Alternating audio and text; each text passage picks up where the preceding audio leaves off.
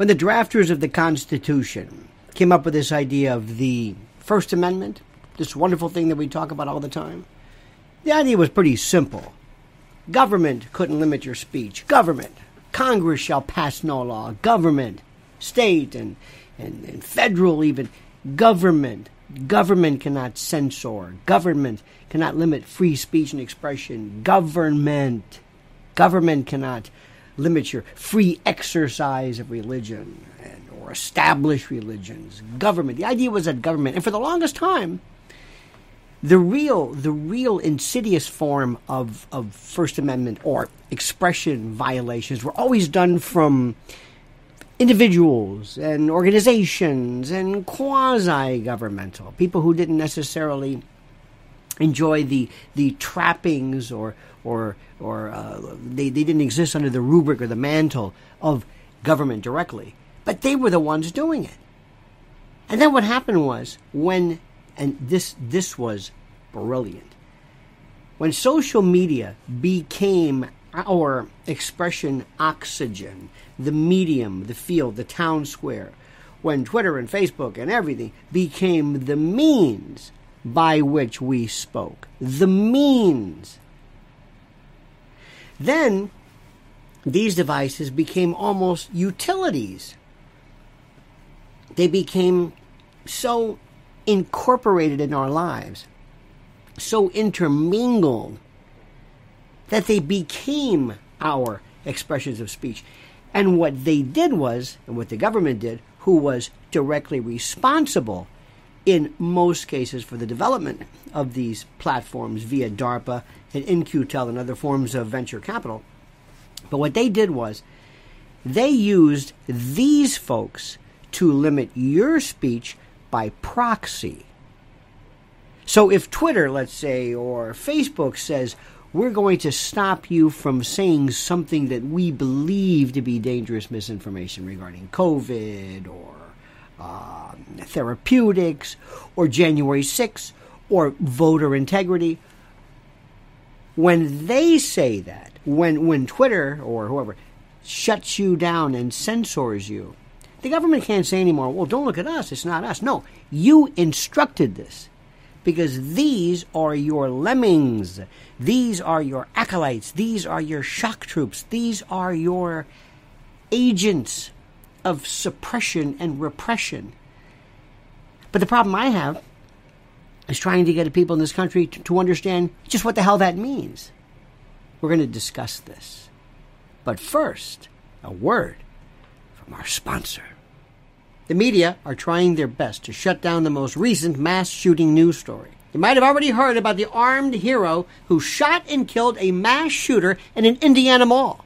The media don't want the story going viral because it proves the solution to mass shooters is more guns. This is why I've snatched a Support the Second coin. There's no collectible on earth more fit for Second Amendment activists and gun owners than the Support the Second coin. It's an eye-catching collector's coin with pro-gun right engravings and quotes on both sides of it. The Support the Second coin usually retails for $24.95, but it's free right now as a way to promote the launch of Support the Second's new website. The Support the Second coin usually retails for $24.95, but it's free right now as a way to promote the launch of Support the Second's new website. Every viewer of this video is eligible to get their own Support the Second coin completely for free, but only for a limited time. Get yours now before they run out by going to supportthesecond.com or visiting the link down below. Throughout my legal career and my studies and my delving into juridicature, scholarly and practically, I've always loved the First Amendment. And I love the nuances, and I love the takes, and the exceptions, and how they, how the spirit of it kind of morphs over time, but the essence of it doesn't. And notwithstanding a bumbling, oafish, rightist, a conservative rube, a chuff, a churl, a boor who suggests that you can carve out exceptions to the First Amendment for Satan worship. Oh, yeah. Thank God this bozo doesn't have any serious platform. And by the way, speaking of which, look what happened to Salman Rushdie. I'll be talking about that later. But there really are no exceptions. You don't carve out an exception. The First Amendment is here. The application of it may be different. The application of it. We all know that the First Amendment doesn't apply to libel and slander, the revealing of trade secrets, espionage. Well, that's speech, right? Well, I'm just speaking. The proverbial, yelling theater in a crowded fire, which is my version of it. We all know that. Brandenburg and blah, blah, blah. But what happened here, which is something so fascinating. Let me give you an example. Let me give you a hypothetical, okay? Or an hypothetical. Let's assume you have a newspaper. And you have a newspaper. In the days of newspapers, and newspapers have a particular type of paper, of bond. Let's pick up after that glitch. There's a particular type of paper, let's assume, and a particular type of ink. An ink that is required for people to publish newspapers. And I happen to be a leftist, a neo-commie, and I don't like your message. I don't like your right-wing ideology. I don't like it. I don't like your newspaper. So what I decide? I'm not selling you the ink. You can't speak. It's like me blowing up your printing press. It's like me disenabling, me stopping, me shutting you down, and your commerce, and your industry, and your employees, and your influence. I do it because I happen to have this instrument, this medium, this substance that is the sine qua non of your ability to publish. Now, is that a First Amendment violation? Using a strict construction, using an absolute, an originalist type of approach, which are dissimilar, by the way, they're not the same. I think you'd probably say no, because no. But it might be some type of civil rights violation. It might be some restraint of trade. It might be some commerce clause. There may be something to that, but no. It's boorish, it's wrong, it's close-minded, it's terrible, but no, probably not. Now, let's take the same situation.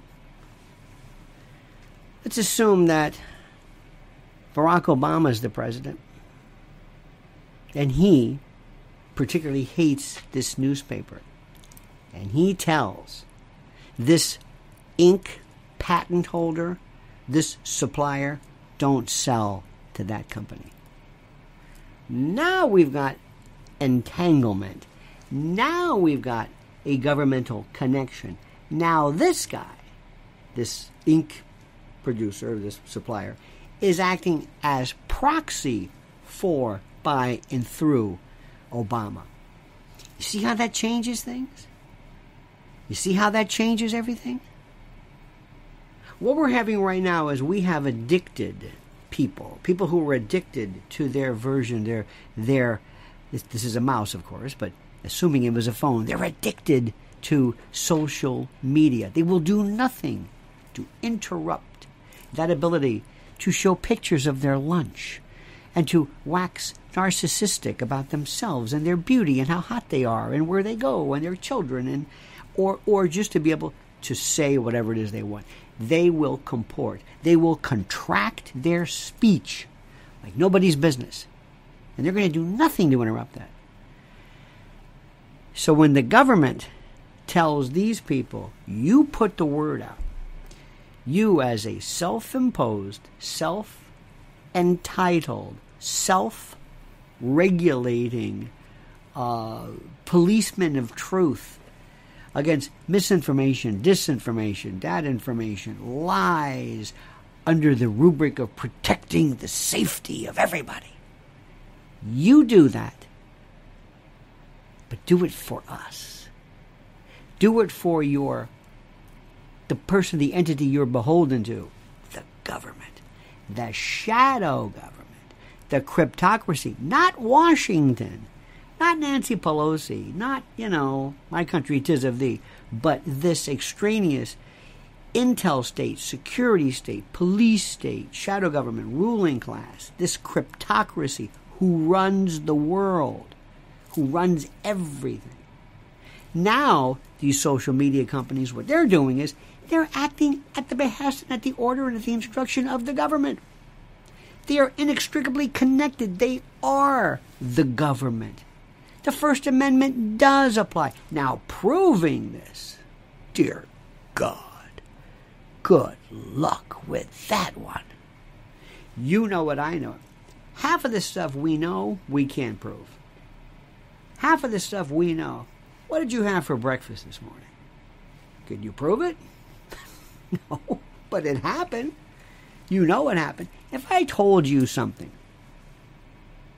and I had no proof of it, I just told you, and you looked at me and you said, I believe this guy. Would that in any way change anything? Would you say, I'm sorry, you have to have photos of this? No. You believe it. You see, that's where we are right now. It is the most beautiful thing that was ever done. Social media, come along. They addict us to it. They become, again, inextricably,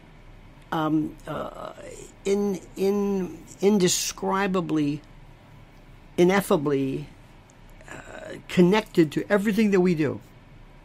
The internet, social media, it's how we do commerce, business, communication. I submit it is an extension of ourself. It is like an outer valence. It is a how we have electron orbits. It's another orbit, a parallel universe, another manifestation of our existence. It's so I keep using this word. It's so inextricably interconnected with who we are. So we're going to do nothing to interrupt that ability to use it. Consequently, we will self-censor and we will shut up. We will not say anything in order not to interrupt that. These people, these organizations, do you believe this line of garbage of, here's Jack Dorsey, look at him, he looks like Fred Ziffel, look at him, look at Mark Zuckerberg, look at Bill Gates, these wonky, nerdish, look at Jeff Bezos, made this, sold books out of his garage. That is the belief story. That's the cover story. That might have happened for 30 seconds. They were plucked out of obscurity, handed this role. They became the frontispiece. They became the mannequin. They became the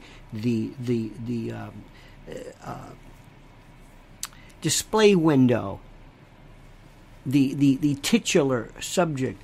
They're independent. They're just a bunch of wonky, weird, kind of a moondoggy, Scooby-Doo hippie types who like to nap and or skateboards. And you believe this line of crap. They are directly under the thumb, under the control, under the direction. And by the way, sometimes that direction is not even explicitly stated because they are ideologically intertwined in this.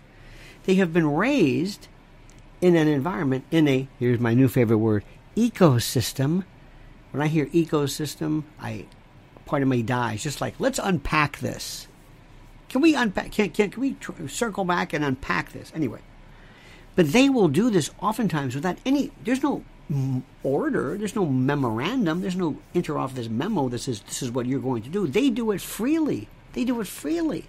Because they feel they're part of this ideological witch hunt or scavenger hunt, whatever you want, manhunt.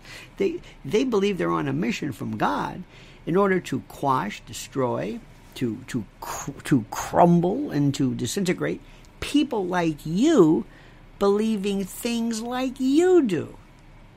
And their keyword, their shibboleth, their doublespeak, their term of art is misinformation. And when you hear that, you have just been screwed. All right, my dear patriot friend. You know what you got to do. You got to like this video. You got to subscribe to the channel. And then, if you have the wherewithal, the gumption, and the huevos, you will comment as you see fit.